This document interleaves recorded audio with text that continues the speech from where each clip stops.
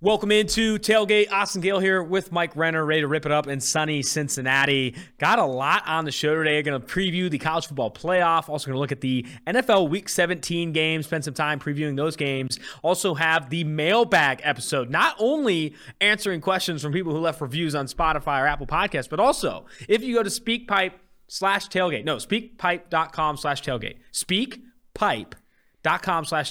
You can leave an audio voicemail to join the show. We got 4 people. We had tens of hundreds of thousands of people leave messages. We picked the best 4. We're going to throw them on here. Make sure you do that if you want to join the mailbag episodes on Thursdays. And then back end of the show, interview with Texas A&M tight end Jalen Wydermyer. Let's get it.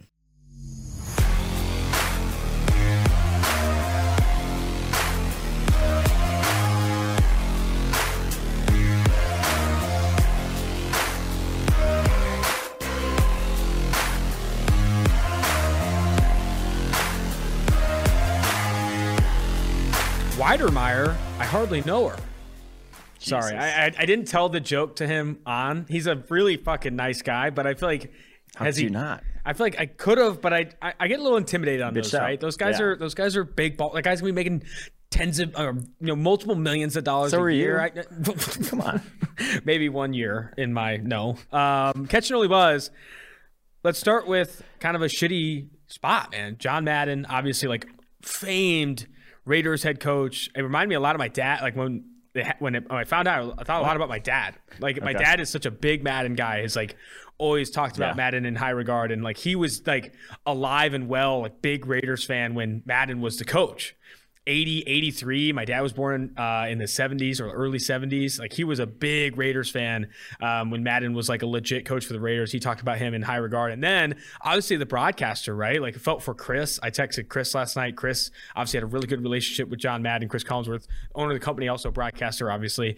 And then the game, right? He has impacted so many people, and that one fucking hurt, dude. I know Madden is older, right? And that's whatever. But I mean, that one was a surprising one. And honestly, I kind of, sent out a tweet or whatever, but obviously rest in peace, John Madden. This fucking stinks. He has been and will be one of the most influential people in the NFL and in football, and has touched so many people. I think this one sucked, man. This one really sucked. He was not only, one of the most beloved sort of people in the sport, or just generally universally loved. And it's because he was genuine. He was that guy. He lived it, everything that he said on TV and everything he was as a coach and everything in the game. He was genuine to everyone. The stories that have come out afterwards have all been very touching and very indicative of who he was. And then just to me, as my basically history of the game, him announcing Packers games is my childhood. That was me growing up. What made me fall in love with the game was not only watching him on TV and how entertaining he was as a broadcaster, but then the game itself, playing in my teenage years, playing a ton of Madden, learning football that way. I think this is one where everyone, besides a couple people on Twitter, we're universally. Do we want to give these people more? I think we should at least.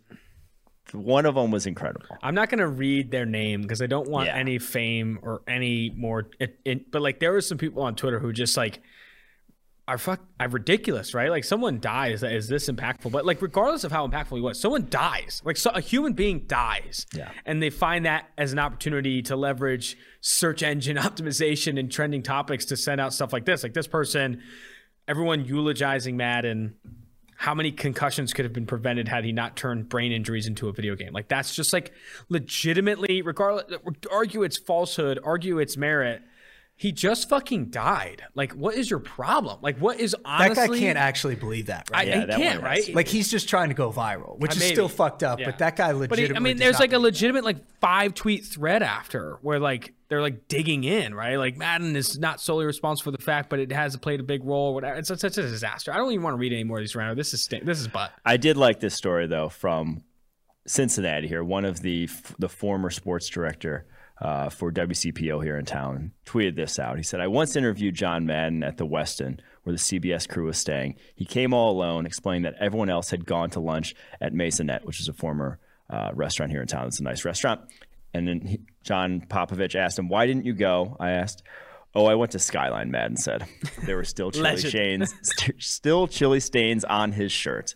And that, my friends, is why Madden's the best. Chris Collinsworth also, and I don't want to spend obviously a ton of time on this tragic situation, but Chris Collinsworth released a statement that I thought was freaking awesome. If you love football, John Madden was probably part of the reason why. If you were lucky enough to watch his Raiders, you were likely inspired watching his free-spirited team playing with such heart. If you watched him as a broadcaster, you learned the game from the inside out through the eyes of a former offensive lineman who understood every nuance of the game. But as a broadcaster, he will always be remembered as the original LOL. He could make you laugh for reasons you couldn't explain, but also treasured, but always treasured. And if you remember him for his video game, you probably learned how to play football without ever touching a ball. But I will remember him for the night he had dinner with me at our house. I introduced him to my two boys who both played in junior football league. John asked them about their respective teams. An hour later, John excused himself from dinner, having spent his entire time breaking down the offensive and defensive schemes for those two teams. My boys will never forget that, neither will I. Chris Collinsworth. That was heartfelt, man. He was a big part of Chris's life, and John Madden, man, fucking legend. Absolute legend. To lighten the tone, I'm deleting my Twitter account. I sent this out. Okay, so here's the breakdown. I sent out a tweet that was terrible. It's one of my. I want to delete it, but I can't. Drake London's 2021 tape is quote unquote absolutely wild. Not a take, trash, not descriptive, but he should be in the wide receiver one conversation. Not a take, trash, but the best thing was I kind of saw the genesis of it because you sent me a message on Slack before this, being like, I can tell you're watching Drake London's tape and you're getting excited and you're like, I don't think wide receiver one's as crazy as, like, I don't think his tape's great. Like, I did a bad job explaining it, but yeah. Yeah. And so then about 5 minutes later, this tweet comes out and you got caught up in what we like make fun of here is you just get excited about a guy's tape and you want to say something, but you don't like formulate like an actual point or hammer home a take about it. It's just the tape's wild. Yeah. I mean, so here's my thing. Drake London, before the season, I thought I would never be having the conversation that he'd be wide receiver one. Like I think it was Garrett Wilson, Chris Olave, like maybe that was pretty much it, right? Like I didn't think anyone would even come into the conversation. Drake London, though, like going back and watching his tape and obviously watching it throughout the season before he got hurt, like he was different this year, like legitimately separating as a big dude, like 6'5", 215, and like separating at that size. Now he should enter that conversation for me. And I know that's not a take. If I could resend this tweet. Drake London's tape is good for these reasons, separation improved, what he's doing at his size, and he should be a wide receiver, the wide receiver one, at worst wide receiver two in this, a wide receiver three in this class. My take, or how I would formulate a tweet off of this, what disaster, you just said, is I think the takeaway to me is there's a clear tier one of wide receiver in this draft class. It is Garrett Wilson, it is Drake London, it is Jameson Williams, and in that not tier Burks. Burks. Oh no, not Traylon Burks. No, sorry, that's the tier one. Those three, clear cut tier one, in my opinion. And of that tier, who you're drafting first is purely what you want. Yes. It is, do you want speed, vertical threat? You draft Jameson Williams. Do you want possession, bigger wide receiver? Maybe help you in the running game with run blocking better. A guy who can do that. Drake London. If you want pure outside separator, Garrett Wilson. That to me is how I see this wide receiver. And some of that Drake London conversation that we were having in Slack too, right? I was talking a little bit about like Garrett Wilson's weight. Like I think he might come in at like 6 foot, 185 to 190, like a small dude. He's gonna be small. And if everyone I've talked to says Olave is faster in a straight line, and Olave will run a faster 40. Now Olave looks like a 4.4s guy, right? Yeah. Like not a 4.3s type. 4.4s confirmed at whatever. Yeah, 4.4s. If Garrett Wilson goes out there at 6 foot, 186. 188 and runs like a 4.55, 4.6, that's gross. Like that's like gross. So I hope that doesn't happen. And if it does, though, I think it could lead to Drake London entering the wide receiver one conversation with absolutely wild 2021 tape. No, I'm not going to dig in, though. I'm not going to double down. That was a fucking trash tweet. Everyone, save your likes. Someone commented that. I laughed out loud. Save your likes. Don't like that tweet. Don't like that tweet. It's bad. It's not a good tweet. It's trash. Whatever. Anyway, let's get to the college football playoff. College football playoff, one, you and I are watching the game in Clifton, right? My take in the office, right? Everyone's been like, oh, I really want to watch a game. I don't want to go out for it. I know it's New Year's Day or New Year's Eve on Friday. That's fine. It's big. I want to watch a game. If you aren't in Clifton, which is where University of Cincinnati is based here in Cincy, it's the area of Cincy called Clifton. If you're not in Clifton and this game is close, you're going to be hating yourself. That's true. Clifton's going to light on fire if they come close or win this game. That's true. I think I'm coming around to going to Clifton for it. You should. Also, school's out, too. It might not be as crowded as you think it is. Yeah, it's true. Not a lot of the freshmen there regardless. But, I think – so say we go to Clifton, right? The game starts at 3:30. Go to Clifton, and they're getting blown out. We leave. We can leave. We don't have to be there the whole time. We can leave and go watch the game back at the office or do whatever you want to do on New Year's Day. But I think we have to be there in Clifton for this. I would hate myself if Cincinnati wins and not get to experience 100%. that. But they are 13.5-point dogs. I know what they are. I do think, though, and I do think they cover. I think this defense matched up well. And it's like, yeah, they just torched Georgia, but I think Georgia did some things they regret defensively and would have a different game plan next time out against Alabama. And Alabama's also going to be a different offense without John Mechie. Mm-hmm. And so Cincinnati has a top flight corner. Cincinnati has a better cornerback than anyone on Georgia, for my money, in Ahmad Gardner. That can go follow around Jameson Williams if you want, or you can bracket Jameson Williams if you want. Luke Fickell's no slouch as a defensive mind himself. He's going to come with a game plan. You give him a month, he's going to find a way to stop Jameson, maybe not stop Jameson Williams, but do things to slow down this offense with really only now one of their top receiving threats. So 13.5 points at that point. The biggest worry to me is their run defense. What are they going to do against the Alabama offensive line? And then what are they going to do to protect Desmond Ridder? Because those are the places where you're just outmanned, is along the line of scrimmage. I have confidence that they'll cover the 13.5, the 2 touchdown thing. I don't know. It'll be a hard fought game. I think they have a better shot. What's crazy is looking at that 13.5 line, right? Alabama versus Cincy. There are lines in the NFL that are bigger than that this week. Yeah. Bills, Falcons at 14, Jaguars, Patriots at 15.5, Bucks, Jets at 13. You rarely see Group of 5 versus Bama, and the line's not even as big as the widest line in fucking the NFL. That's insane. They're giving Cincinnati's getting a lot of respect here. I think a lot of people would expect this thing at 20 and a half. Yeah. 13.5, they're giving Cincinnati some respect. I do think that they match up well. And if I'm betting, it's better than Notre Dame got last year. Notre Dame, but also Bama was a little different last year too. The issue, too, I think, is if you tease it, right? So teasing it is getting 6 points either side. If you tease it, you only get it to 7.5. So you don't get the hook, right? Getting it over that key number matters. You hate when I talk about key numbers and betting, but this is not a teaser spot either for Cincinnati. If you're betting Cincinnati, just take the 13.5 points, maybe buy up to 14 or whatever. But I think I'm betting Cincinnati this week. I like Cincinnati to match up well. I'm betting them to cover the spread. And I might sprinkle a little Cheddar Bay biscuit on the money line here. Why not? A little extra beers for the Cincinnati Legends if they do win. Georgia, Michigan. Georgia favored by 7.5. This one I don't think is going to be as close.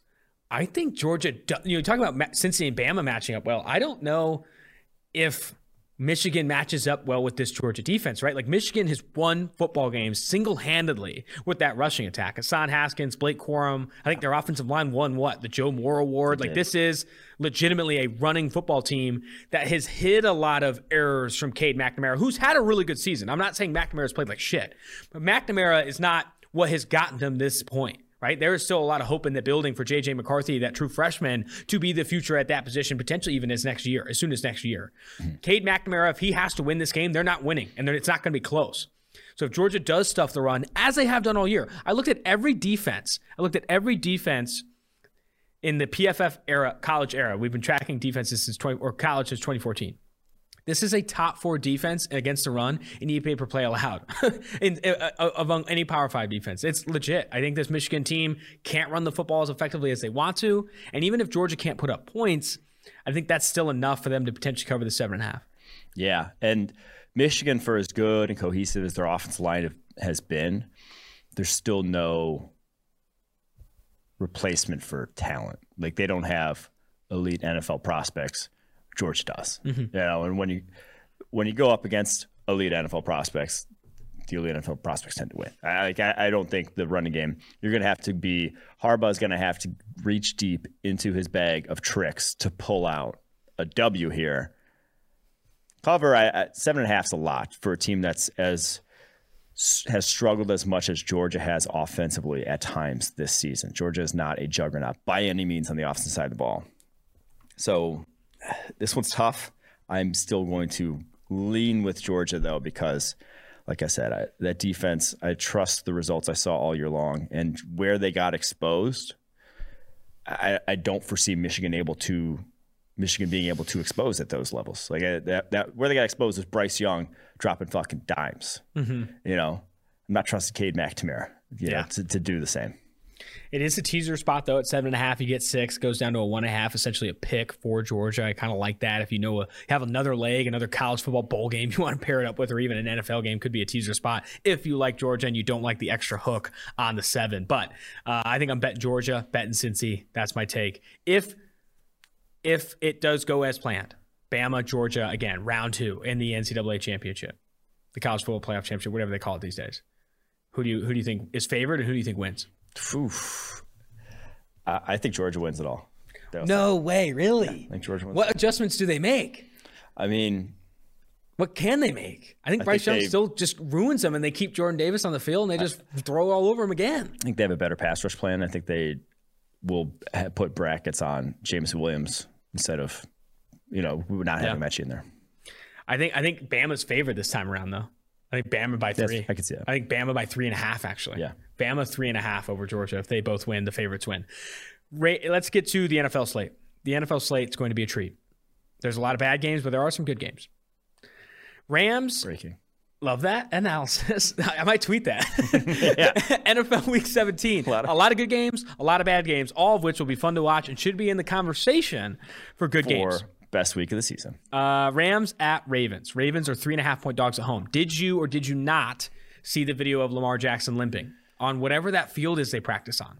Yeah, the yellow, whatever the fuck that is. The dead grass. The dead grass. Is it dead grass or is it painted yellow? I don't know. It looks too dead to be dead grass. It was violently dead. It looked like, so there are like golf courses that intentionally brown in the wintertime, like the blade of grass or whatever browns. Have you? Bermuda grass is what that's called. Okay. Wow. Quinn, you know what Bermuda grass But there's is? like golf course. I played on golf courses where like in the winter it is brown. You still play it. That looked like that. I just dropped a tweet in the tailgate chat. It's that brown. That is so consistently brown, though. I've never seen grass that like not patchy dead. Like this is dead. Like every single blade on that bitch is dead. I've seen dead grass before, but it's never like this uniform, right? I mean, it looks insane. We need to get a agricultural. Well, it sounds like scientist. Quinn is one of them. Bermuda grass over here. The Bermuda Triangle's live. Quinn, you see the video. What's your take on it? Is that Bermuda? I don't know. I mean, I'm not. I know what Bermuda grass is because I like to golf. I'm not a horticultural expert. Oh, there we go. Is that what it's really called? Then. Wow. Horticulture? Yeah, that's like lawn. Anyway, stuff, right? We've gone off on the grass for too long. Lamar Jackson's like notably limping or gimping in this video. I have two takes. One, he's hurt. Yeah, he's practicing. He's hurt, and he's not going to play because it looks bad. Two, he's not hurt. He knows this video is going to be viral. And they're trying to show that maybe Lamar Jackson's not going to play to throw the Rams off. What do you think about that? Yeah, that would throw him off. I Don't you think it could? I'm not sure it matters. I'll take the Rams either way with this line. Really? Yeah. I on the road. I get that it's on the road. On the dead grass. We all saw what happened last week. This defense is just down too badly at the moment. I like the Rams in that. All right. I like the Rams as well. What do you think this line would move to if it was announced that Lamar Jackson wasn't playing? Right? Does it move a ton? Have to be 6.5, right? Right. Yeah. I mean, I was wondering if it moves even a ton. Like, could it just be I don't know. 4.5? Because I think an injured Lamar Jackson right now, looking at the GIMP, and the line hasn't moved a ton since the dead grass video has been surfaced.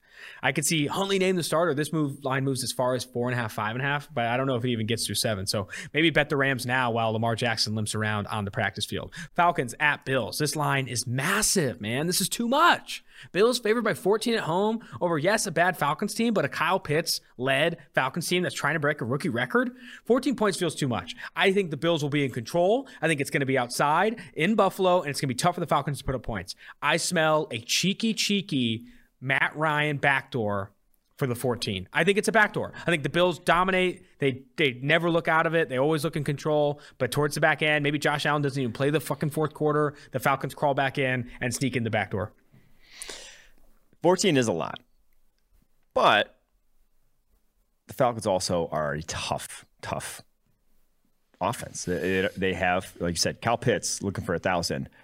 That's it. Okay, best running back game, sure, but their offense line's kind of butt too. Like we've seen them go in the tank. Shout out against the Patriots earlier this year. 3 points against the Falcons. I think against defense like what Buffalo has, you will see something similar. So I'm going to take the 14. That's a lot. Wow, really? But Bills at home, I'll take them. I'm taking Falcons plus 14. Here's why. You always make fun of me because I called Cordero Patterson best running back in the NFL. Mm-hmm. Stephon Diggs, do you respect his opinion? Sure. I saw this. Yeah. Do you respect his opinion? I'm just asking. About what? About running back talent. No, he's a wide receiver. Stephon Diggs said Cordero Patterson is the most talented player he's ever seen with the ball in his hands besides Adrian Peterson. Generational talent. So I didn't even go that far. Stephon Diggs went far. Talk about having a take. He probably just doesn't watch a lot of running backs, I can say. Oh, stop. Anyway, I'm taking Falcons plus 14. Giants, Bears. All right, I'm on the Chiefs fan. This game is going to be awful. Yeah. This game's going to be terrible. It might be we Jake want to bet it Fromm just because you don't have to watch it. Foles. Yeah. It's going to be rough, and I just can't in good conscience spot a bad team 6 points. I don't care how bad the other bad team is. Yeah. It's like you're a bad. It was like the same argument with the Seahawks last week going against the Bears. It's like Seahawks are not a good team. They shouldn't, like when you get in a touchdown, it's not a good team. There's just too many things that can bounce your way when you are a team that's bad. I don't know how to harp too much more on this point, but 6 points is just a lot there. So dude, it's a 6 point spread. Bears are favored at home. And Joe Judge said this week that he's going to figure out who starts in practice. Have you not seen enough of Mike Glennon to make a decision? Or like, is it Jake Fromm like having a really good 3 days? Like I always find it wild that like, yep, these 2 or 3 days of practice is really what's going to determine who plays at quarterback. Like, oh my gosh. Yeah. Open competition. Urban Meyer. Open competition this late in the season. I mean, that's just disastrous. I think there is value on the Giants. The total is also like 37. So a 6 point line on a 37 total just feels ridiculous. I think the Giants plus 6. But also, I said this in my notes: don't watch this game. Don't bet on this game. It's not what you need. Okay, there's 9 games on the 1 o'clock slate. Find another game. If you live in Chicago, find another game. Stream something. Let me know. I'll give you my YouTube TV password. Please don't watch this game. Chiefs at Bengals. Bengals. Man, this is. Before we get into this game, I got to get an ad read because you need some time. This is a big game. X-Chair. Proud sponsor of the Tailgate Podcast. Working from home is more important now than ever. Optimize your home office with an X-Chair and many of our accessories to enhance your focus, productivity, energy, and comfort. Once you feel the customized support of X-Chair's patented dynamic variable lumbar, there's no going back. It's all in the LMX massage temperature and regulation. Exclusively designed and made for X-Chair with versatile comfort and extraordinary design, X-Chair legitimately fits any space. High performance, quality engineering, extreme comfort. Go to xchairtailgate.com now. That's the letter X, chair, TAILGATE.com, or call 1-844-4-X-Chair for $100 off your first order. X-Chair has a 30-day guarantee of complete comfort, and you can finance your purchase for as little as $30 a month. XChairTailgate.com. If you're watching on YouTube, check out the link in the description below. 2 things. 1, if you send me a picture of you in this X-Chair, like just getting into that feeling, because remember there's part of the read that's like I sit in my X-Chair just getting that feeling, I will send you a PFF tailgate hat. That's what I can do, and I need it. 2, hand me the smelling salts because I need to rip them before we get into Chiefs Bengals. It's the game of the week. Enjoy yourself. Game of the week, baby. Game of the week. It really is. We'll be somewhere for this one. Oh my God. I'm excited. They clinched the North with this. They clinched the North. That's big. Game of the week in all caps leads off AG's notes. If you are betting KC, here's betting advice to start. I would buy, up to 6.5, right? Like 5 points, like this. I think Chiefs win by a ton. I would buy up to 6.5 if you are going to. You don't think it's gonna be close if the Chiefs win? Yeah. I don't think it's gonna be close if the Chiefs win. I don't think this is a freaking. If it becomes a shootout, right, and it's Joe Burrow versus Patrick Mahomes, I don't know. That would be rare, but I like if you like the Chiefs, buy an extra 1.5. But Mike, I'm backing the Bengals. I'm backing the Bengals. You can't do it. You can't switch now. You're part of. Dog Nate, I'm part of the jungle. I'm part of the jungle. I'm not backing them to win. I'm backing them to cover. I'm backing them to cover. Oh, I like well, Chiefs cover. that's Bengals cover. half-assed. How's that half-assed? Here's why I'm backing the Bengals. Steve Spagnuolo. Those blitz packages. The house that he was bringing on some of these young quarterbacks. It ain't going to work against Joe Burrow. Let's go. 93.3 overall grade against the blitz this year. One of the highest in the NFL. 10.8 yards per attempt. You're not going to fool this guy. He's seen it all at this point in time, even though he's only in year 2. I mean, he is poised beyond his years. I think he's playing some damn good football. I think they're going to go blow for blow. Now, Chris Jones terrifies me against that Bengals interior offensive line. That's got nightmare written all over it. Whoa, and there's no Xavier real Su'a-Fila's back. So, game changer. yeah. XFF. Bite your tongue. XSF. XSF, yeah. That there's no, and the thing about Chris Jones and like interior rushers, there's no like, let's chip him. You know, you can slide towards him, but like that also leaves you susceptible to blitzes. Almost 9 times out of 10, your slide is determined by the front you're playing. You're not basing your slide solely off of one defender. But when he does get one-on-one, if you are singling him up, it's just L every time. So that one worries me, but I still believe in Joe Burrow. Give me the Bengals. I'm buying the shootout. I'm buying a shootout. To win? Say that louder. I'm saying it to win. Bengals to win. I'm going. I have to fade the Bengals. I have to. If Queen City wants to win, it has to be me fading them, right? If I back the Bengals, they're Well, going to no, you actually have to believe it. I believe it. I believe it. I believe they cover. I believe they cover. You can't do it for the bit. No, I don't. I don't think the Bengals win. I'm a part of the jungle, but I don't think the Bengals win. Wink, wink, wink. I don't think the Bengals win. But I like them to cover. I like them to keep things close. Zach Taylor, you threw on 70% of early downs last week. Do it again. Do it again. Throw on this defense. You have to. I think the Bengals have a top 4 receiving core in the NFL. Top 4, maybe top 3. I think you're debating Tampa when fully healthy, Dallas, and Tennessee when fully healthy. Bengals are right in that conversation for me. T. Higgins has been awesome. Jamar Chase, obviously. Tyler Boyd in the slot. I mean, it has been a really good year for this receiving core, and that's where you have to attack this Chiefs defense. Yeah, Chris Jones is going to eat, XSF's lunch, but I think Joe Burrow reacts to pressure well. He's played better down the stretch. Throw the football, keep this game close, in a shootout with Patrick Mahomes at home in Queen City. Cover the 5, but I'm not backing you to win because I can't. I'm a part of the jungle, but if they are going to win, they only win when I tell them they're going to lose. Bengals are going to lose so they can win. Does that make sense? No? Just go to the next game. Raiders Colts. This line has gone out to, I think it was at 6.5, 7.5 when the Carson Wentz and the Indianapolis Colts were COVID free. Then it went down to 1.5. Raiders were only 1.5 point dogs when they thought Carson Wentz wasn't going to play.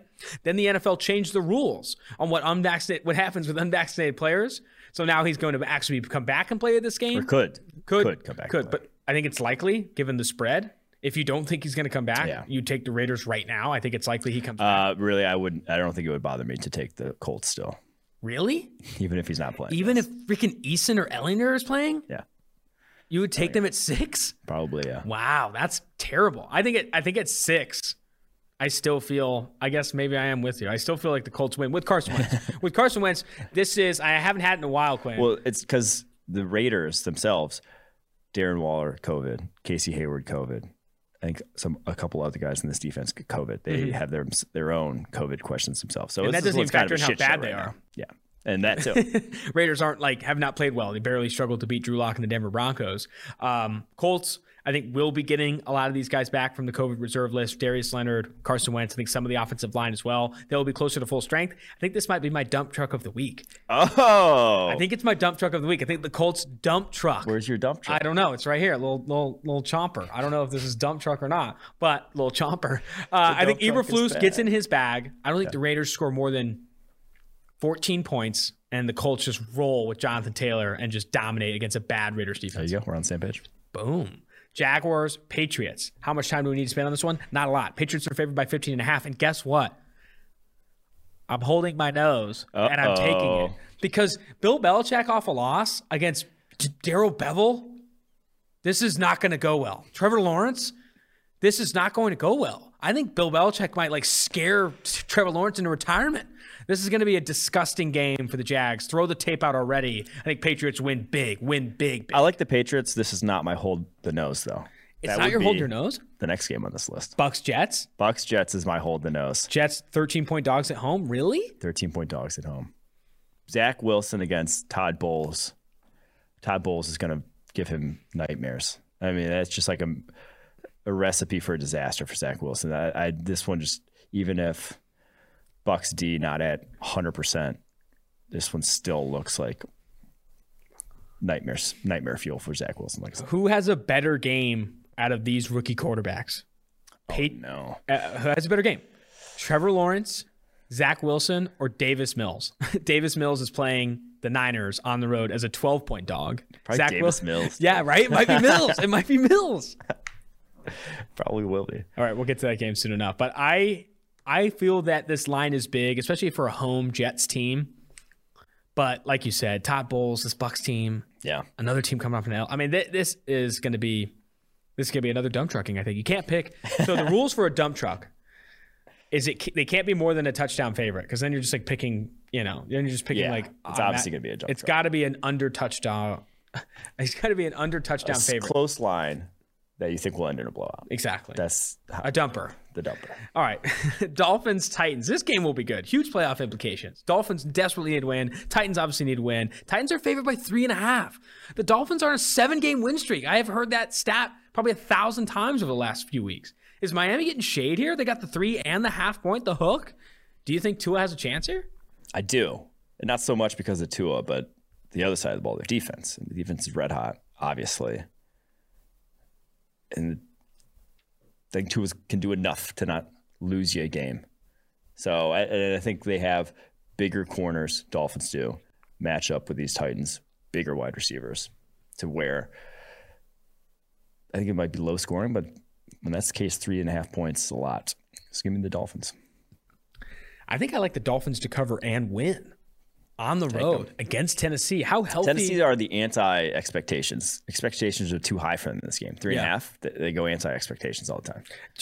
I think they have a healthy A.J. Brown and Julio, though, don't they? That could be a reason why they are getting the 3.5 point. But on PFF.com, I was going to call this out. Doug Kyed wrote an article on the Tua Tagovailoa situation. He has sources and hearing around the league that the Dolphins still might be leaning towards moving away from Tua Tagovailoa, potentially. He has league sources expected the Dolphins to trade for Deshaun Watson. The Dolphins haven't lost like that interest necessarily even within the 7-game win streak. So there is still interest in moving on from Tua, which I thought was interesting. Do you think 7-game win streak, they win this game, can they really move on from Tua? Do you think they really move on from Tua? I do.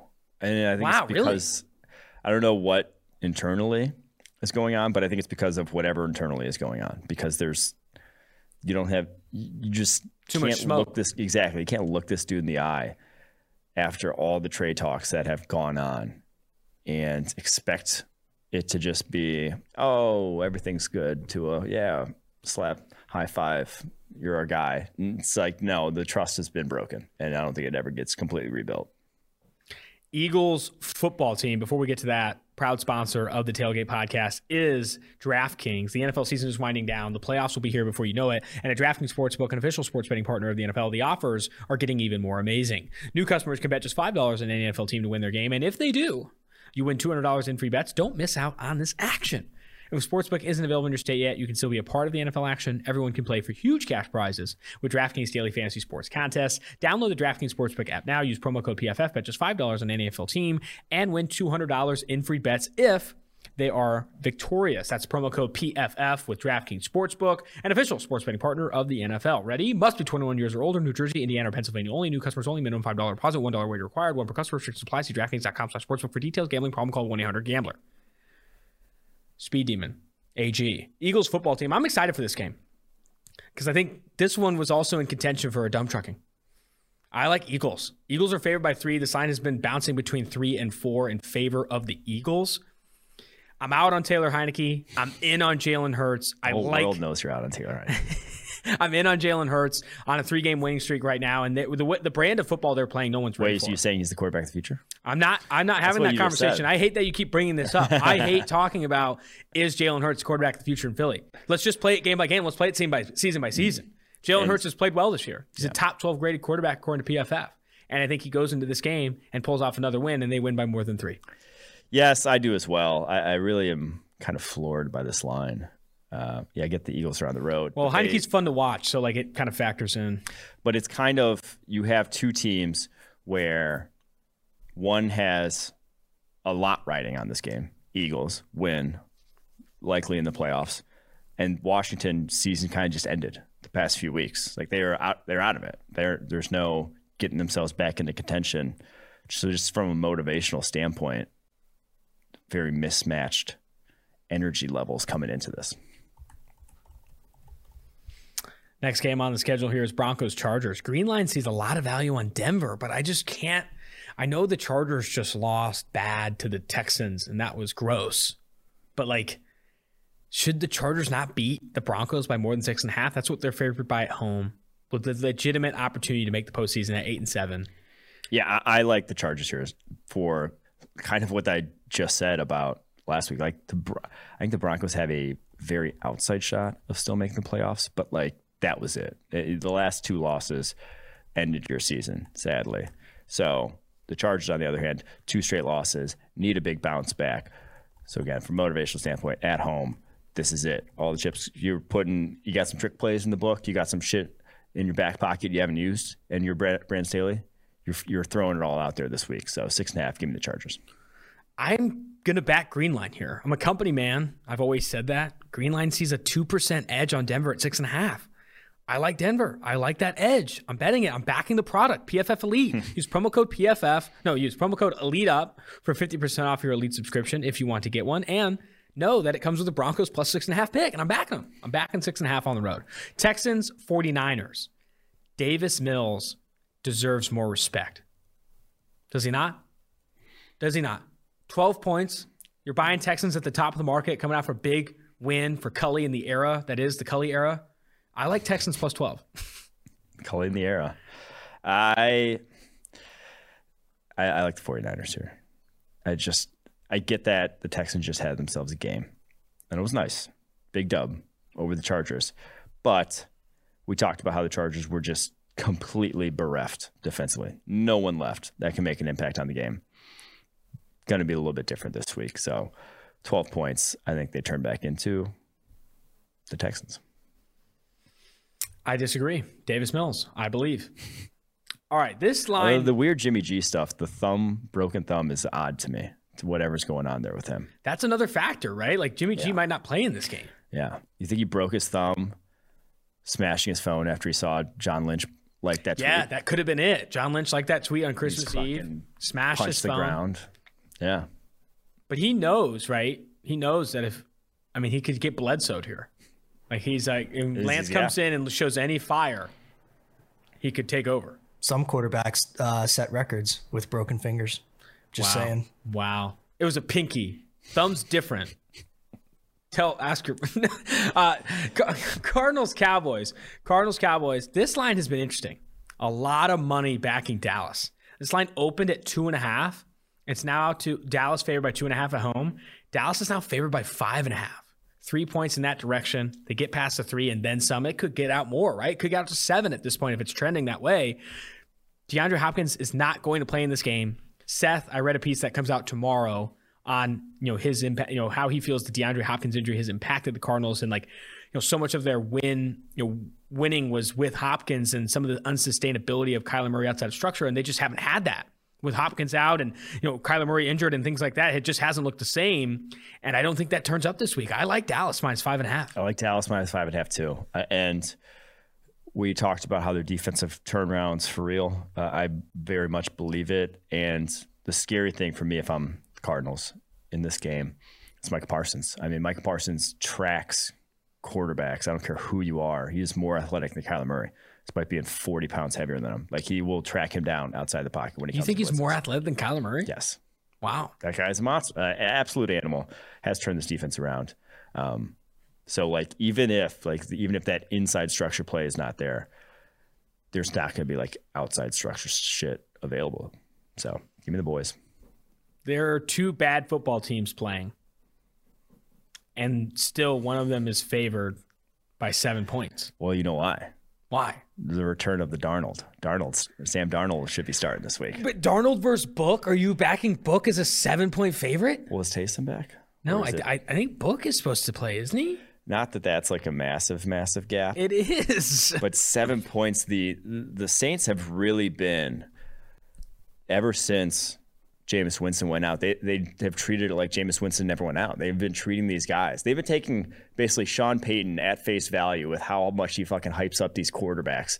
With Sean Payton calling him, the next Steve Young, Vegas is like buying into that with all these lines because they've been getting some of the like outside of the Bucs game, they haven't done anything to inspire confidence they can cover any of these. So yeah, give me the Panthers because this one's, like I said, bad quarterbacks getting 7 points is going to be rough. I need to figure out who is starting for the Saints. If it's Ian Book, I am backing the Panthers.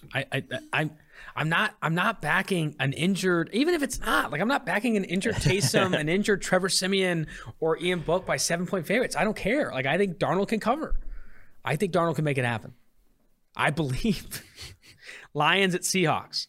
2 bad teams and a bad football team getting 7. Seahawks favored by 7. Give me Dan Campbell. Feed me Dan Campbell. Russell Wilson's not ready for this defense, even at home. I think Detroit goes in and covers this 7 as well. Yeah, same thing we said last week with Seahawks. Seahawks just aren't good enough to inspire confidence in covering 7-point lines at this point in time. They just lost to the Bears. I will also take the Lions, even though, that one's going to be tough to watch. I don't know if, I don't know. I think now I'm kind of back. I'm wavering. Seahawks by 7 over Detroit. It is at home. That just shows how bad the Seattle Seahawks are. Sounds like you don't believe in Dan Campbell. I believe in Dan Campbell, but like that just goes Cover show machine, Dan Campbell. As if the Seahawks were on the road, would the Lions only be like 4-point dogs? That's crazy. The Seattle Seahawks in the tank. I guess give me Dan Campbell. Vikings at Packers. Packers favored by 6.5. Are you all in on Packer Nation? I want to emotionally hedge, but I'm not going to. Dump truck season. This is your dump truck? Packers come out with the 1 seed hanging in the balance. If the Cowboys lose, they could secure it. Is this the Mike Leonard dump truck? The dump trucking. This is it. Are we creating a new bit where each of us gets a dump truck of the week? Apparently. Quinn, we need a dump truck. We need the sound like that annoying, like backing up. Tonka. Yeah, I hate the beep beep. It needs to be like a Tonka, like choo. So what was your pick again, Austin? We should keep track with a graphic. Yeah, we do need to. My pick was Colts Raiders. Colts with the dump truck. Dump truck. All right. Packers dump truck, Colts dump truck. I think Vikings cover. I'm going to counter your dump. I like Vikings to cover the 6.5 even on the road. I like the Vikings a lot. I think the Vikings are one of the best bad football teams in the NFL. Browns at Steelers to close us out. These dumps. I think Steelers win this game. At home, Baker Mayfield reeling. It's a letdown spot for Cleveland. They're favored by 3 on the road in Heinz. I think Pittsburgh finds a way. I think this Browns team's down bad right now. They know they're not making the playoffs. They know, I know that's in their destiny. The Bengals beat the Chiefs, whatever. There's opportunities. But I think they're down and out right now. Myles Garrett's playing hurt. Baker Mayfield's playing hurt. Receiving core is trash. Steelers, money line. Give it to me. Yeah, for as bad as Ben Roethlisberger has looked, I think Baker Mayfield's looked worse over the past 5 weeks. Don't put that on a graphic. Don't. Social team. Give me Don't. Pittsburgh. Social team, please. You guys are also forgetting kind of a key storyline.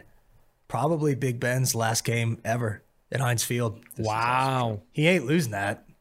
I don't like the Steelers. I don't like Big Ben, but Big Ben's not going to lose his last That's game a ever. great take, actually, Quinn. Yeah. Does Mason Rudolph get any run? I hope not. You have to. No. Because it's such a dump trucking. They Rudolph and Garrett gets another swing of the helmet at him. That's the revenge game we need to see. The revenge game. No, we need to see. I want to see Ben Roethlisberger play well. Actually, that'd be one last ride. One last ride. Like the Vikings game and down the stretch where he played awesome. Like just have one game like that. Let us remember the good times, Ben, because this year was not it. Do you think Baker Mayfield throws 4 picks or 5? Just 2. Just 2 picks in this game. Cheeky 2. Mailbag, then trivia. Sure. Let's get to the user. Let's start with the users. Okay. Before we get to the users, because the user mailbag is going to be sick, I got one more sponsor, and then we're sponsor free for the rest of the show. Western and Southern. Want a chance to win the ultimate game day feast, whether it's football success or financial savvy? Winning starts with us asking us questions. Would you like to know what it's like behind the scenes with Al on Sunday night? How about a need to know for your financial future? Western Southern is teaming up with PFF's very own Chris Collinsworth. Very own Chris Collinsworth. I don't know what just happened. Very own Chris Collinsworth? To share insights that can help put you ahead on both your fantasy and financial scoreboards. Every submission earns you a chance to win the ultimate piece to celebrate football's favorite Sunday. We'll cover your catering up to $2,500, coordinate your order from a restaurant near you, and have it delivered on February 13th, 2022. And don't forget to check out the Chris Collinsworth podcast and Western Southern's Instagram for answers to the best questions each week. Submit your questions at westernsouthern.com/askchris. One more time, that is westernsouthern.com/askchris. If you're watching on YouTube, check out the link in the description below. Remember, with Western and Southern, you can rest assured on game day. Speakpipe.com/tailgate. Speakpipe.com/tailgate. You can leave voicemails like these. We got 4. One from Neil, one from Omar, one from Keyline Fred, and one from Evan Zinger. An absolute cast of characters here on the mailbag episode. Surprise us, Quinn. We have not listened to these. We do not know what they are. They are surprising. You picked these, hand-selected these from the hundreds of thousands that we received. You go ahead and kick us off, Quinn. So I'm just cold call. Like there's no, cold. You're not cold. All right. Give me 1 second. We'll see how this goes. It's the first time we've ever done it, by the way. I'm excited. Remember, go if you want to be on this part of the show, speakpipe.com/tailgate.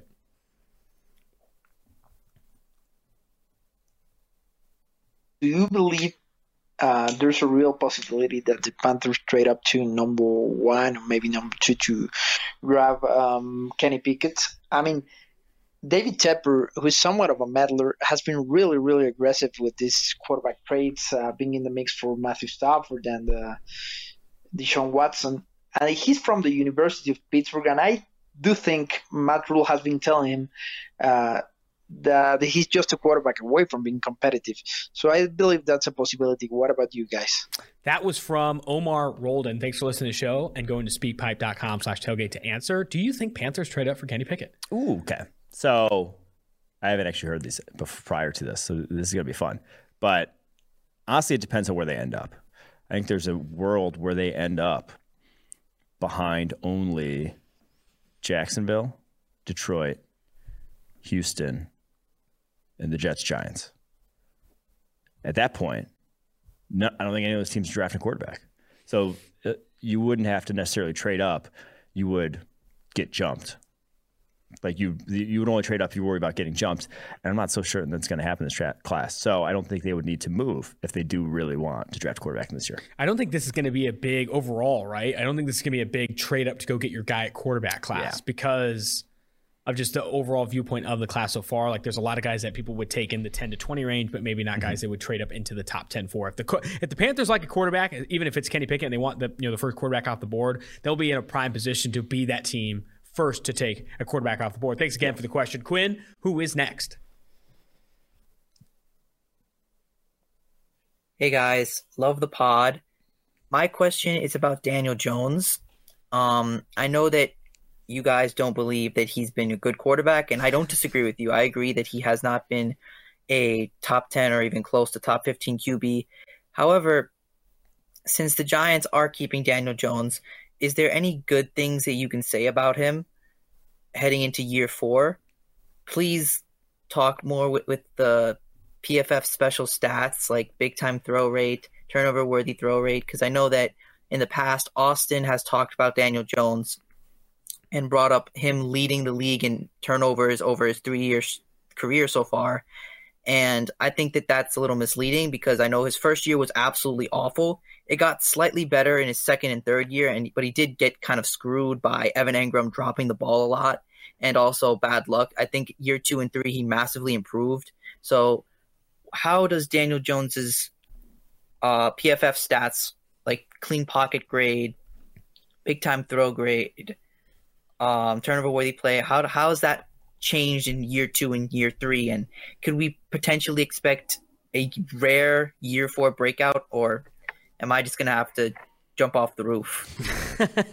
Well, don't jump off the roof. Exactly. I would probably recommend against that. By the way, Neil. That was from Neil. He goes to Straymond High School. Neil, we are on to the PFF special stats. You go ahead and kick us off. I got some data.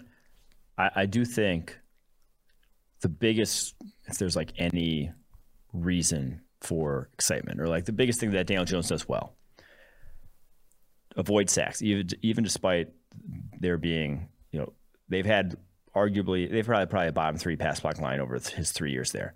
And he has still converted pressures to sacks at a fairly low rate this year, only 15.7% of the time. If you look at other guys like Justin Fields is twice that. That's a good thing to do for a quarterback to avoid sacks. Now, when he gets sacked, he often fumbles. And the fumbles, the turnover-worthy plays, those have kind of been a consistent theme with him over the course of his career as well, sadly. So stats to really hang your hat on for Daniel Jones, that's about it, sadly. So over the past 3 years, he ranks 22nd in PFF grade among all quarterbacks in those 3 year spans, all starters, really. He also ranks, I think, 19th in big-time throw rate. Or no, 21st in big-time throw rate. But the real problem is these turnover-worthy plays, right? And he spoke to a little bit of that. It's like he's turned over the ball on 4% of his dropbacks, which is the third. Only Sam Darnold has a higher rate than that over the last 3 years. Like he has nonstop turn over the ball. And then even if you go into, you talk about he's improved. Yeah, he's improved into second and third seasons. Even if you go to this year, right? Like this year has not been good to Daniel Jones either. He still ranks in the bottom 5 in turnover-worthy play rate. He ranks in the bottom 10 in PFF grade. Like there is not a lot of reason to feel good about how Daniel Jones has played this year either, right? So this year, just a 70.2 PFF grade, turnover-worthy play rate at 3%. Big-time throw rate though, like getting the big plays, worse than the NFL. 2% big-time throw rate. That's awful. Worse than Jared Goff, worse than Zach Wilson. I don't think the leash should be as long as it's been for Daniel Jones. And the fact that they are committing to him in 2022 is a little bit of a disaster. Now, Neil, do not jump off the roof. You will be better. Hope for, a flyer on a quarterback on day 2 and a good competition in camp. And you never have to watch Mike Glennon play football again. I was going to say, you could be a Raiders fan. It could be worse. What the hell? Yeah, no, it's true. It's true. All right, next one, Quinn. Hey, fellas, first time, long time. Name's Dave. So my question is actually dictated towards the Friday night game, Georgia versus Michigan, college football playoff. What exactly does Michigan need to do to win that game? And also, a follow-up to that question is just, can you guys hit on the 2021 season for the Michigan Wolverines, the boys in blue in general? This was a team that wasn't ranked preseason top 25 in the AP poll. Coach Harbaugh becomes Coach of the Year. Can you just hit on what Coach Harbaugh has built in Ann Arbor, how special 2021 has been, and just how incredible this story has been in college football this year? Thanks a lot. That's our guy. Dave. That's producer Dave. He snuck that one in. That was incredible. Yeah, that was last minute. Producer Dave, obviously a big Michigan guy. He's been on with us all the trips. He gets on the pod. His voice, I think that's the first time his voice has been on the show. Mike, speak to this. No, I'll allow you to take this one. Okay. I have no interest John in Harbaugh has exceeded expectations this year. Expectations he set himself, right? Mike Renner, you talked about that. Like why he didn't win Coach of the Year over Luke Fickell. It's because, a lot of the preseason expectations not being a top 25 team. Like, buddy, you were the coach of that team, right? Like 2020 was a disastrous year for Michigan. There weren't a lot of reasons to feel high about them entering the season. Now, he's wildly exceeded expectations. He beat Ohio State for the first time in his tenure at home in like a dump truck, right? A dump trucking of Ohio State as like 20-point dogs in that game. John Harbaugh rises up. Michigan, what they need to do to win is Caden McNamara and J.J. McCarthy need to show up, right? Like they go into this game and like, we're going to run Hassan Haskins. We're going to play behind our Joe Moore offensive line. We're going to beat this like vaunted Georgia run defense. No, like don't go blow for blow with Jordan Davis and what they're good at. I think they need to lean on Caden McNamara, lean on the freshman J.J. McCarthy to get the ball downfield through the air and attack where what is a very good Georgia defense that doesn't admittedly have a lot of weaknesses, where there are some, the lesser of two evils. They're obviously their secondary. So I think Cade McNamara shows up. But Dave, big shout out to Dave, who's obviously been a longtime listener, a longtime producer on the show. Dave getting on the pod. We have a couple more here, right? Right, Dave? Or right, Quinn? Jesus. Yeah, hi, this is Key Lime Fred, and I want to talk about my tits. Mike Vrabel should be Coach of the Year for leading my tits to the number 2 seed, potentially the number 1 seed if the Chiefs lose this weekend, while having the most injuries in the NFL. Let's just talk only offensive injuries. We know about Derrick Henry. A.J. Brown's played 50% of snaps this year. Julio's played 30% of snaps this year. Lawan's been out. Nate Davis has been out. Roger Saffold's been out. We don't even have a fucking tight end anyways. Not only have those starters been out, but our number 3 receiver, Marcus Johnson, gone for the year. Cam Batson, gone for the year. We've been trotting out Racey McMath. as a meaningful receiver. And people wonder how we lost to the Texans. Racey McMath. All of that. And we're still the number 2 seed, potentially the number 1 seed. Mike Vrabel, Coach of the Year. You tell me why he shouldn't get it, you son of a bitch. Keyline Fred might be a new friend of the show. Game with it. That was A+. That was A+. That's how you need to do, that's how you get on the show. That should be the bar. That's the bar. Keyline Like, Fred is the best one. If you're gonna call in, like that's what you should like strive to do. I'll say he would be number 2 on my list. Mike Vrabel, Coach of the Year. Really? Matt Number 2 LaFleur. on your list? Matt LaFleur, Mike Vrabel. What if he gets the 1 seed? If they get the 1 seed, we could talk. I still think the Packers get the 1 seed in the NFC and go 14-3.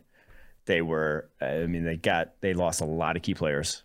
Yeah, they've battled David injuries. Bakhtiari, Jair Alexander, Zadarius Smith. You can argue those are 3 of their top 5 players on that roster that they haven't had since week 3, Bakhtiari's season.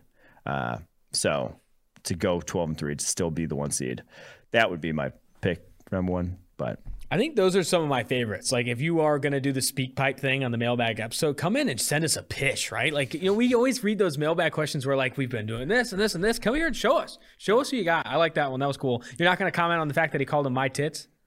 that's just with the tight ones. Got a lot of names for the Titans. I've never heard that before. You've heard that before? Yeah. You're all right. Last one of the show, Evan Zinger. Yep, last one. Hold on. So, Miss Kylie Hamilton, what makes you think you should be part of this new season of The Bachelor with Michael Renner? Jesus Christ. Oh my God! So he was so hot when he was on The Bachelorette. Like his long hair, absolutely lovely, but his short hair, I really don't like a guy who has like really dark hair and glasses and like a mustache. So Mike is like absolutely perfect. Do we not? I love tailgate at Packers games. And he went to Notre Dame, and I'm like 12% Irish, and I like to fight people who make fun of like math stuff and analytics. So that's just like awesome. And by the way, even if I don't make it, can you pass along my social media to him at least? Because, you know, I like to think I'm hashtag fun to watch. Okay, bye. Can I vet these before we put them on air? That's it. Absolutely No, we not. made the deal that this is you guys don't listen to these. It's just it's off the cuff. That was phenomenal. Yeah, no question. I don't know That what was the just hell that was. That was phenomenal. Don't really have an answer for that. My but I favorite don't was think still she's getting Keyline on the Fred. I don't think she's getting on the next season. She didn't sound cute. Yeah. I can't believe I caught a stray at that. Like, what the hell? Like, yeah, I'm not into these types, these fucking gremlin types. That was great. Evan Zinger, Keyline Fred, Neil, and Omar, and then obviously Michigan Dave, our guy. Thanks for dropping in those questions. Shall we get to the written mailbag? Yes, let's get to the mailbag. All right. Brock G32 on Apple. Wide receivers, offensive tackles, cornerbacks for the Colts on day 2. Simple, to the point, cut and dry. Tell me what I fucking get. Oh, okay, yeah. I think it's one from last week that I forgot to address. So I think they could use like a speedier, deep threadier wide receiver. Deep threadier works. Jalen Tolbert, South Alabama wide receivers guy I'd look at on D2. Offensive tackle. I think they're in prime position. They probably would like to have Eric Fisher back the way he's played second half of this year. But I think you either pray for the Central Michigan tackle Bernard Raymond to still be there, or a guy like Kellen Diesch, the Arizona State offensive tackle who'll be at the Shrine Bowl. I'm a fan of him, maybe on 3rd round, 4th round. Athletic guy, still needs to get stronger, but that's like a developmental guy you can work for in the future. Then at cornerback, they love feisty athletes. Kyler Gordon, Washington corner. We've talked about him. I think Trent McDuffie's called the most athletic guy he's ever played with that would fit in for Indy. On to Big Blue Drew on Apple. Love the pod. Been here since the beginning with 2 picks in the top 10. Many mocks have the Giants taking offensive line and edge. If Thibodeau and Hutchinson are gone, is there an edge worth the selection? I hear Karlaftis, but I'm not sure if he fits Patrick Graham's 3-4 defense since he's bigger, more versatile edge setter. If anything, he'll play inside, but that's not as valuable. Thoughts on his fit in New York and the alternative options? Hopefully Trader Dave will move back if it isn't slam dunk. I don't think Dave's going to be there, if I'm being honest. Yeah, it's like we're making a lot of assumptions about who is all going to be with New York next year and beyond, I'll just say. So if you are you're a new GM that gets hired and say you are stuck with Joe Judge, I'm not sure you're taking Joe Judge's hefty input about the role this guy's going to play in your defense, because it's like that defense could fucking change in 2023. So I think you'd still you're still quote unquote trusting the board, going after the best player you think. Karlaftis, I don't think he's a great necessarily stand-up edge. He's not going to be the guy that drops into coverage, but I do think he could play even a 3-4 defensive end. So he could be your interior guy. It's more of a true edge for what they run. David Ojabo would obviously be a better fit than the Michigan guy, but top 6, top 7, likely where they'll be drafting, a little rich for him, for me. A little rich. I think that they can be a prime trade down spot. Yeah.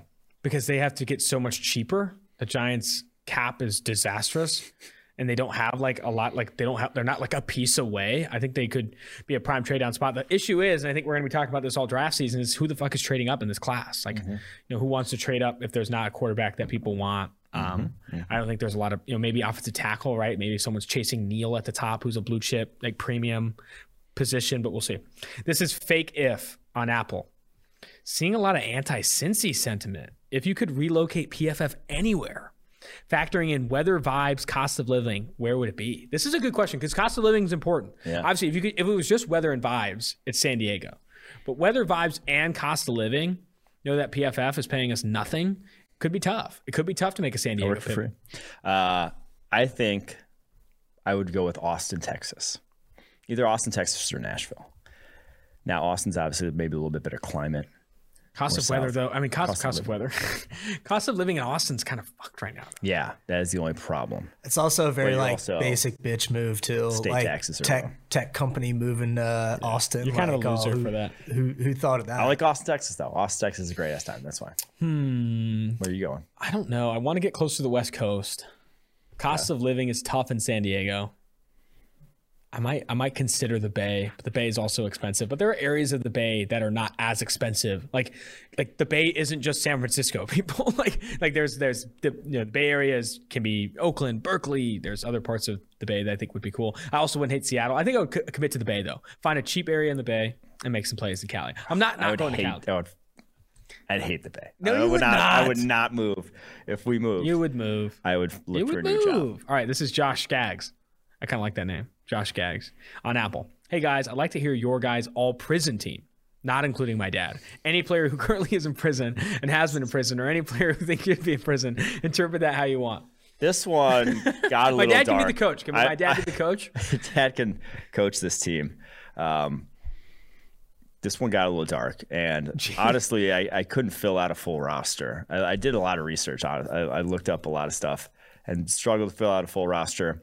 But limit the jokes here, right? There's a lot of these guys suck. A lot of people on this list. But your skill position players are pretty legit. You can build, Mike Vick, OJ Simpson, Dante Stallworth, Henry Ruggs, Plaxico Burress, Aaron Hernandez. It's a tough, Stallworth running a 4-3 also with Ruggs. It's a tough offense to stop. Some offensive linemen I've found: Craig Robinson, Nate Newton, Barrett Robbins. Greg Robinson was the guy who had all that weed on him? The one across the border. Is he still in prison? Nate Newton also had a bunch of weed on him. Barrett Robbins was the guy who missed the Super Bowl for the Raiders. Defensively, Ray Lewis is your captain. You got. Yeah, I think that's all we're gonna go through there. There's some other guys that we could get to. Some guys that I've got, but the one thing that stood out to me was how many NFL players have actually either incidentally or intentionally killed people in the past. There was a lot. That was kind of good in doing research for that. So there you go. Not our best question, but it was an Apple review, so we're going to answer all your Apple reviews, and there you go. There you have it. I'm trying to find the Greg Robinson charge. He was caught with 157 pounds of weed. He tried to drive it across the border, but he tried to. He took a wrong turn and accidentally dipped into Mexico. Yeah, that's right. Accidentally, because he was just driving along the border. Patrol. Yeah. Then he's like, oh, wait. Yeah. Oh my gosh. And he was facing up to 20 years in prison. I don't know where he's at now. I can't find anything. Who was the Bears receiver that did that? Because there was a Bears receiver that got caught with a ton of weed too. Andrew Simpson. He was actually running a drug trafficking ring. Yeah, Sam Hurd. Yeah, that's it. And he actually was just a kingpin. The guy was living like Scarface for a while before he got caught. oh my gosh, I'm reading more into this. So Quan Bray was with him, his former teammate, and the CFL signed Quan Bray like shortly after the arrest, but like still had him play the 2019 season even after he got. Oh man, he's back. I don't know what just. Someone tell me what happened to Greg Robinson, because it just doesn't make any sense. All right, this is from Vikings John on Spotify.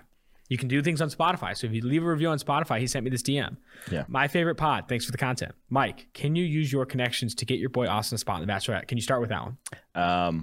Why do you think I signed the Habit contract? Trying to get him into shape, trying to whip him into shape here, trying to get him into a fighting weight to get on the show. But I'm, not a miracle worker. He's got to do some of it himself. It's true. Number 2, teams like Green Bay, New England, New Orleans, and Philly consistently find and develop offensive linemen.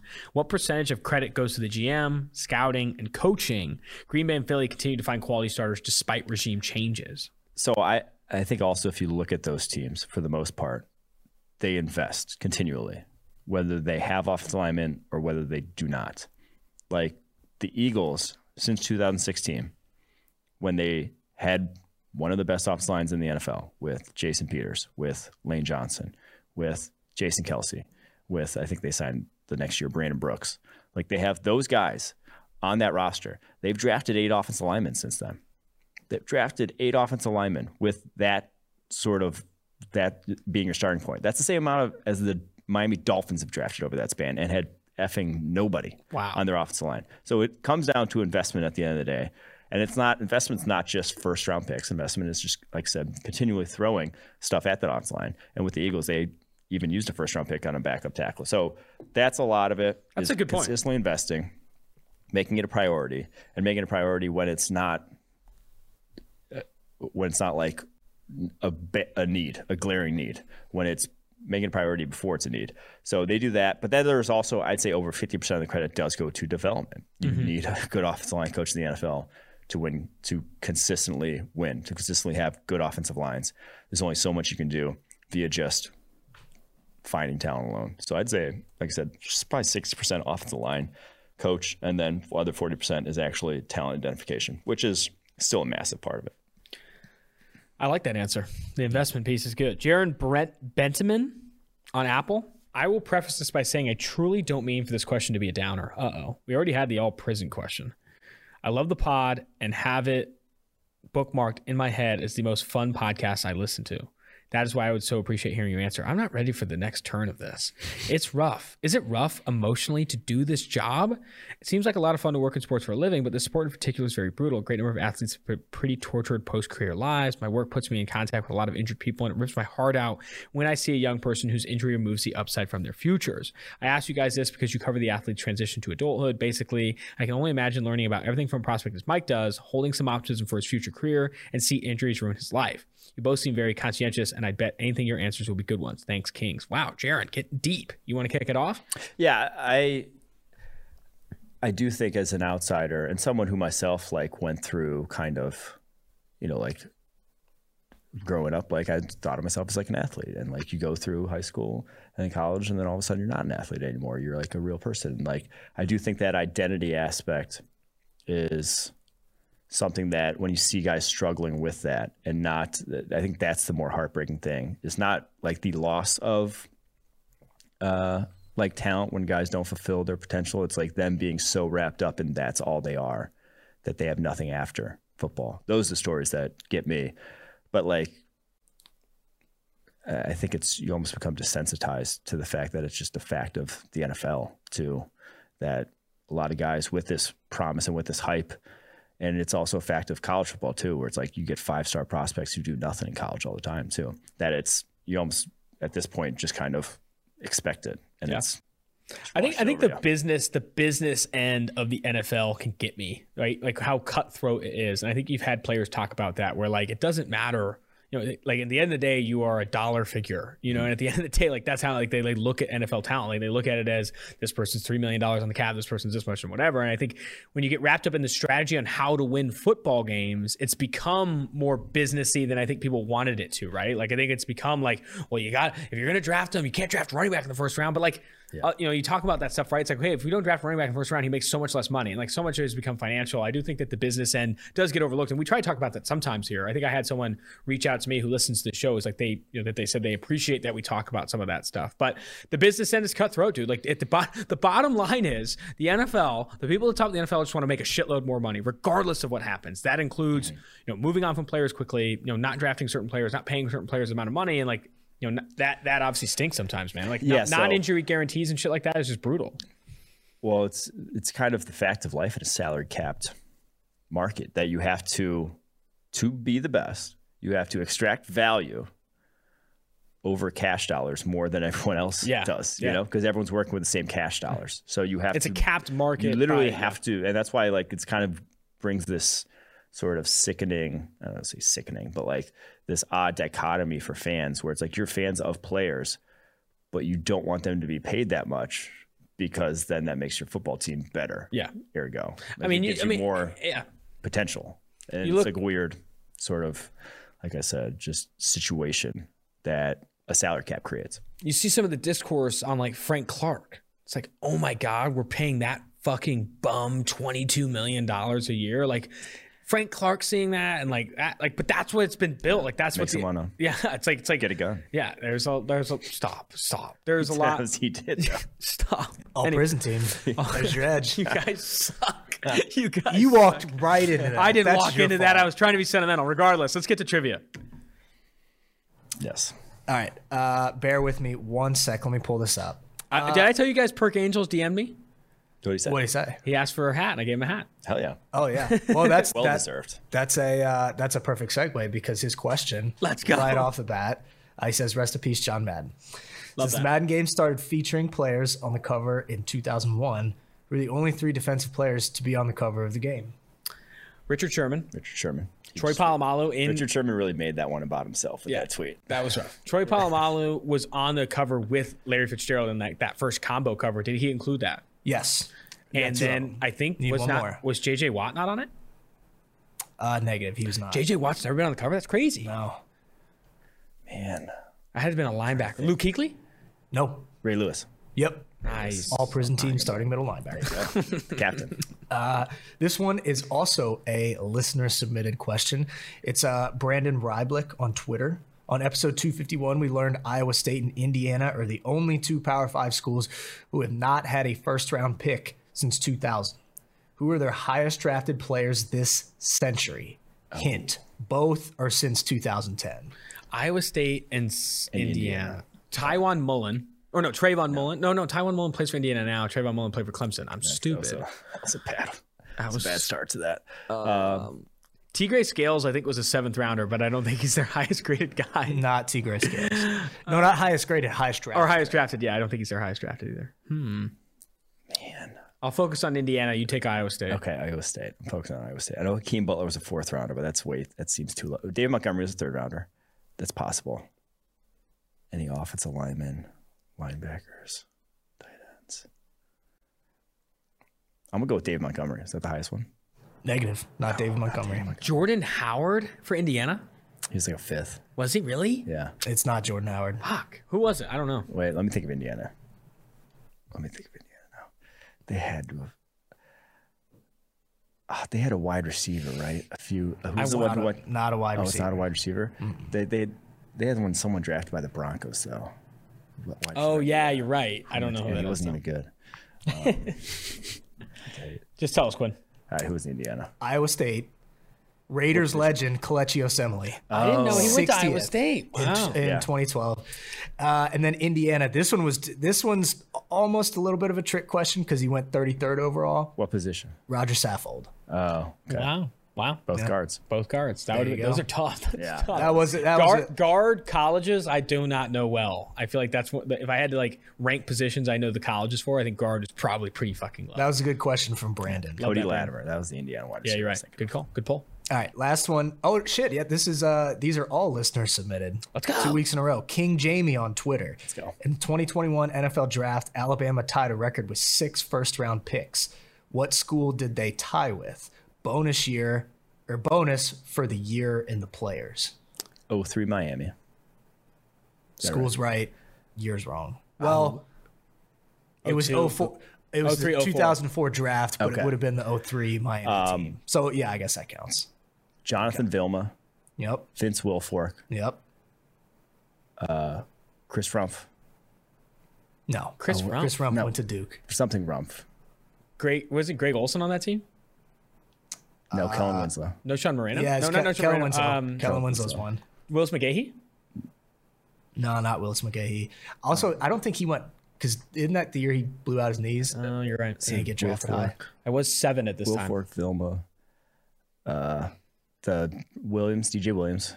Yeah, DJ Williams. Ed Reed? Negative, not Ed Reed. I think he was before that. Wasn't Rumpf? Who was there? Was like a DB or? All right, who else? Was it Andre Johnson? No, there is a DB though that I don't think you guys have named yet. I don't know. I'm out. I should know. all Good this. listener questions, though. Man, so I'm at 4.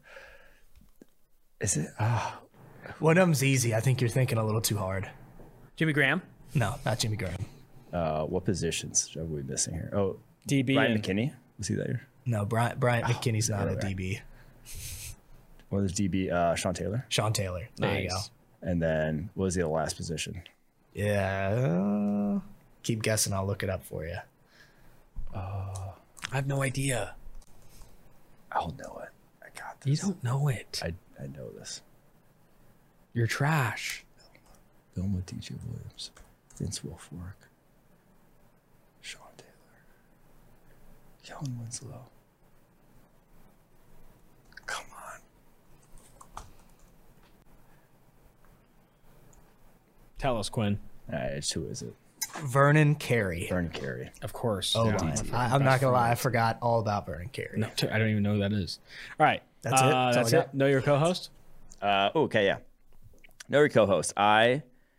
Sucks. New Year's will be the 18th anniversary of the scariest near-death experience of my life. What happened? Oh my gosh. In detail? Just what was? It was a car how did I accident almost in die? the weather. No, Okay. I choked. On what? I had to have the Heimlich maneuver. I choked in my vomit. I had to have the Heimlich maneuver. Where were you von? What was? I don't know. You were Just got stuck sleeping? in my throat. Oh, No, really? I just puked. It got stuck in my throat, Really? and I couldn't Wow. breathe. How old were you? I was in 8th grade, so And were you at school or? I was at my house. My brother was having a party. His friend gave me the Heimlich maneuver. Jeez. Yeah. I have a know your co-host, but my near-death experience, 18th year anniversary. I don't know when this was. They were daring us to jump into like an inflatable tube, you know, like a little ring tube, but this thing was really tight, like meant for like babies or something, and it was really firm. Like it wasn't like a normal tube that could pop. It was like a lifesaver, and I tried to jump through it like this, and I put my shoulders went through, but my body didn't, and I was trapped underwater in this thing, and I couldn't flip over. And I was like a fucking like a turtle, like I couldn't get out. And I literally remember I was like in high school. I was like, this is how I die. I remember my first thoughts were like, I'm an idiot. Like I remember like I'm the dumbest person. If this is how I die in the damn little floaty tube at like it was like a football team party or something, but someone ended up coming and rescuing me, but it was crazy. Mine know your co-host. Okay. Mine is so much more lame. I've traveled multiple places outside of the country. What was my favorite city or favorite place? Outside of the U.S. Outside the U.S. Fallujah. I don't know where that is. I'll Come go on. Come on. Mexico City. I don't know. Montreal, Canada. Montreal. I'm a big Montreal guy. I've been there twice. It is phenomenal. Shout out Seth. Shout out Seth Galena, who is a Montreal native. Montreal, as they call it. That's going to do it for this episode. Just kidding. Jalen Weidermeyer, Texas A&M tight end. Let's get to that interview. Now joining the Tailgate Podcast is current Texas A&M tight end Jalen Weidermeyer. Jalen, great to have you on the show. What's up, Austin? How you doing? Doing well, man. You're back in the Houston area for the holidays. I need to know, Christmas meal. What did you get from the family this year? What's the go-to sides? What's the go-to staples? Oh, we ate everything from ham, macaroni. We ate everything that it felt like Thanksgiving the way we ate. So we ate pretty much everything they had. You love to see that. I haven't had a good Christmas ham in a long time. I think I'm due. I think I had steak and pasta on Christmas, but no Christmas ham. But enough of the food takes. Getting into a little bit of your Texas A&M career, and I want to start kind of early on. You were a really coveted recruit coming out of Dickinson, Texas in 2019. I think 3-star, 4-star recruit with offers from Miami, Alabama, Auburn, all these blue bloods, over 20 offers in your recruiting process. Talk to me about what that was like as a recruit in high school, being recruited or lured to all of these schools, and then what ultimately kind of drew you in to enroll at Texas A&M. What all factored into that decision? Well, it was amazing getting recruited by all these big schools, and it made the not just me happy, my family proud, my family excited, and also the Dickinson community very excited for me. So that was amazing to do. And there's a couple of reasons why I picked A&M. One would be Jimbo's offense, and I know his dedication to football and to making better, not just athletes, but better men at the end of their college careers is amazing. So that's one of the reasons why I picked it. And it's a 4-year decision, not a 40-year decision. I mean, it's a 40-year decision, not a 4-year decision. And with A&M, one of the reasons I picked it, another reason why I picked it was definitely, I would say the Aggie Network, Network, and the network they have outside. Once people get the Aggie ring and graduate, the amount of resources they have to get good jobs, because Aggies take care of Aggies, and that's a big reason why I picked A&M. You brought up Jimbo, and I had DeMarvin Leal on this podcast, and he talked a lot about the culture Jimbo kind of pitches in his recruiting process, and not just pitches, but also backs up. I'd love to hear your perspective on the culture Jimbo is building at Texas A&M. Oh, he's building an amazing culture. He's definitely changing the culture of A&M and what he used to be. He wants to win a national championship there and be consistent, just as consistent as any other school in the country. And we all knew that coming in, and we were definitely prepared to do that. So going back to as a recruit, I think you were listed at 6'5", 240. What did you play exactly in high school? Did you play some wideout, or was it kind of exclusively tight end? Did you play any defense? And did you play any other sports growing up? Yeah, so freshman year I played receiver, and then I got bigger, and they moved me to tight end. I also ran track freshman year, and all throughout high school I played football and basketball. Gotcha. And then did you ever did you ever think about basketball? When did football really become your focal point? Did you ever want to pursue basketball long term or any of those other sports? I kind of did want to pursue basketball, but I knew football was in my heart. I knew that football was my go-to, and I couldn't stop playing football. I can pick and choose basketball, but I couldn't stop playing football. So I've been playing it since I was 4 or 5 years old. So definitely, I feel like I was a good basketball player, but I feel like I was a lot better at football. What kind of basketball player were you? Were you a shooter? Did you post up, or what kind of game did you have here? Oh, I feel like well, people might tell you differently, but I feel like I was a stretch four. Somebody that could shoot, put the ball on the ground, handle the ball well, and also score the ball. Also was a good defender.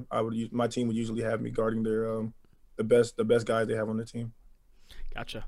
Going into this season, the game I really want to hone in on, I got Leal's kind of perspective of this game, but beating Bama, talk me through start to finish that game, that experience, that locker room after. I would love to hear from your perspective just how all that game went. Well, coming into the season, we're going to beat Alabama. We're going to beat Alabama, and losing back-to-back games to Arkansas, Mississippi State was really a wake-up call for us. How are we going to beat Bama if we can't even beat Arkansas or Mississippi State? And that week of preparation was the greatest week of preparation I've ever had, being at just A&M or being in anywhere. It was a great week of preparation, and we prepared. We battled really hard against each other. Me and Marv went at it a couple of times, man. Me and him compete against each other all the time. So, and just that game, just being in Kyle Field, it was a different atmosphere in Kyle Field that night, And once we got off to a hot start, we just at halftime we just went to the locker room and I just told everybody, I want to beat them so bad. I love that. Right now, I've never wanted to beat somebody so bad, and we could do that. We could do that right now, and we were all honed in. They ended up taking the lead late, but Jimbo's practices are meant for 4 quarters. They're meant for 5 quarters, 6 quarters. They're meant for us to outlast any other team we're going against, and that's pretty much what we did versus Bama. What was the celebration like, man? I mean, it had to have been surreal. Oh, it was amazing. We celebrated all night pretty much. I think I saw the video of Zach dancing in the locker room, and yeah, it was just amazing. And it was Jimbo's birthday. Oh, so, wow. I forgot about that. That's right. So I know he celebrated for sure, and we caught him dancing too. So it was funny. Did you run into any fans when they stormed the field, or like how did that process go? I think DeMarvin said he was just sitting on the bench, like he didn't even go on the field. Where was your head at? I was in the middle of the field. It took about 45 to 50 minutes just to go find my family. In between all the people, I've taken pictures and taking videos and celebrating with all the fans and stuff, which is amazing. Like I wouldn't get that experience up for anything. And it probably took me almost 50 minutes to get into the locker room after the game. So it was amazing. It was amazing. Now focusing a little bit on this kind of road ahead you have. I've talked to a lot of draft prospects so far, and I think you enter a really like hectic time, right? Like doing a lot of interviews, you're preparing for, combine and preparing for all this athletic testing, probably adding weight or dropping weight, dieting, all this stuff. What are some of your goals, or I guess some of your expectations for this next kind of hectic period, this pre-draft process? And I guess what are you hoping to accomplish over the next, 3-4 months? I'm hoping to put my 40 time down. I'm hoping to just stay consistent with my catching ability and my route running, crisp up my route running. I'm looking to slim down my body and get it more muscular. You know what I'm saying? So I would say those are a few goals that I have in mind for this upcoming months. I think you're listed at 6'4", 6'5", 255. Is that the weight you played at? And do you have a goal weight in mind as you enter this offseason? Yeah, that's I played around 255, 250 in between there, and yeah, I can say I've been playing really well with that weight, so I can say yeah, that's my goal weight. We kind of skipped over this, but I want to go back to it. You had DeMarvin Leal going against him in practice. Give me some stories going up against that guy. He is a rare specimen of someone who's obviously had a lot of success at the collegiate level. Yeah, so I've been going against him since my freshman year, since 2019, and that dude, he is so unpredictable. And that's what makes him so dangerous. He can snatch you. He can bull rush you. He can hit his signature spin move gets me. It almost gets me every time. But we definitely go back and forth with it. And he's a great athlete and a great player. Such a versatile player too. He spent a lot of time talking about just like this guy can play anywhere. He could probably play tight end. Has he ever taken any reps on offense? He tried to steal your position. He can run, but he tries. He always tells me, "Oh, I can play tight end. I can come play tight end." It's not that easy, but I wouldn't knock it. Talk to me more about your film habits. I heard, a lot of players as they go through their collegiate careers, they feel that their improvement most is their football IQ and how they approach film and how they game plan. How much does that improve for you at Texas A&M? And I guess what is a game week look like for you on film, playing tight end? What are you looking for from an opposing defense, those tendencies? So the things I look for in the defense would obviously be what down they're playing, whether they play a 4 down or 3 down, whether they can turn that 4 down into a jam front by bringing somebody on the line. Like I could say Alabama did that a couple times. I can see how close their linebackers play and how far the linebackers play if they bite on the play action. I like to see their safety's eyes, because if their safety's eyes are in the backfield, then that's easy for a tight end to slip out and get open. Their DB's tendencies, their corners' tendencies when it comes to them cowboying, which is a corner blitz, and whether they're pressed and looking inside or whether they're 5 yards off the ball looking inside and they just come right there. So those are a few things I look for during film. Another teammate I'd love to hear, your relationship with, or like kind of more your perspective on just how much success he's had at Texas A&M is Isaiah Spiller, right? He has been a guy in that huddle who has been such a productive player for Texas A&M, another guy that's, high on people's draft radars. What is he like in practice? And I guess speak to the relationship you have with him. I would say something about him. For as much success that he's had over these last few years, he not one ounce of determination and has left his body. Even I especially saw these summer workouts. He slimmed up. He's running faster. He's running stronger, and he's more vocal. He's a lot more vocal in the team meetings. Just being a natural born leader, and that's what he's grown into. And it was great to see that. I'd love to hear more about your leadership style. You kind of peel back the curtain a little bit about your halftime kind of rally. Like, hey, I want to beat them so bad. Yeah. How have you developed, you feel, as a leader? Is it that vocal piece? Is it that kind of on the field piece? I feel like myself. I feel like early on in my college career, about freshman year, I was kind of quiet because I was a new guy, and just learning and taking in, absorbing all the information from the veterans like Kellen or Jamon Osmond or Courtney Davis, just absorbing their information in, taking it in. And sophomore year, when I started to make plays and be one of the center points of the offense, I really started becoming more vocal and really motivated the guys in terms of my consistency in practice or my aggressiveness or just versatility in practice every week. And that's why I can say I motivated them guys doing. We can close with this, Jalen. I really appreciate the time. You're going to go through a lot of interviews, right? It's going to be media, teams, all this stuff, all asking kind of the same series of questions. What are your strengths? How much do you love football? All that stuff. Coming out of these interviews, what's kind of the biggest thing you want teams to take away in terms of what you bring to the table and I guess the difference you bring at the position you play? I can say I'm a really versatile player. I can do a lot of things, and I've been asked to do a lot of things at A&M. And at the end of the day, I'm just I'm being myself.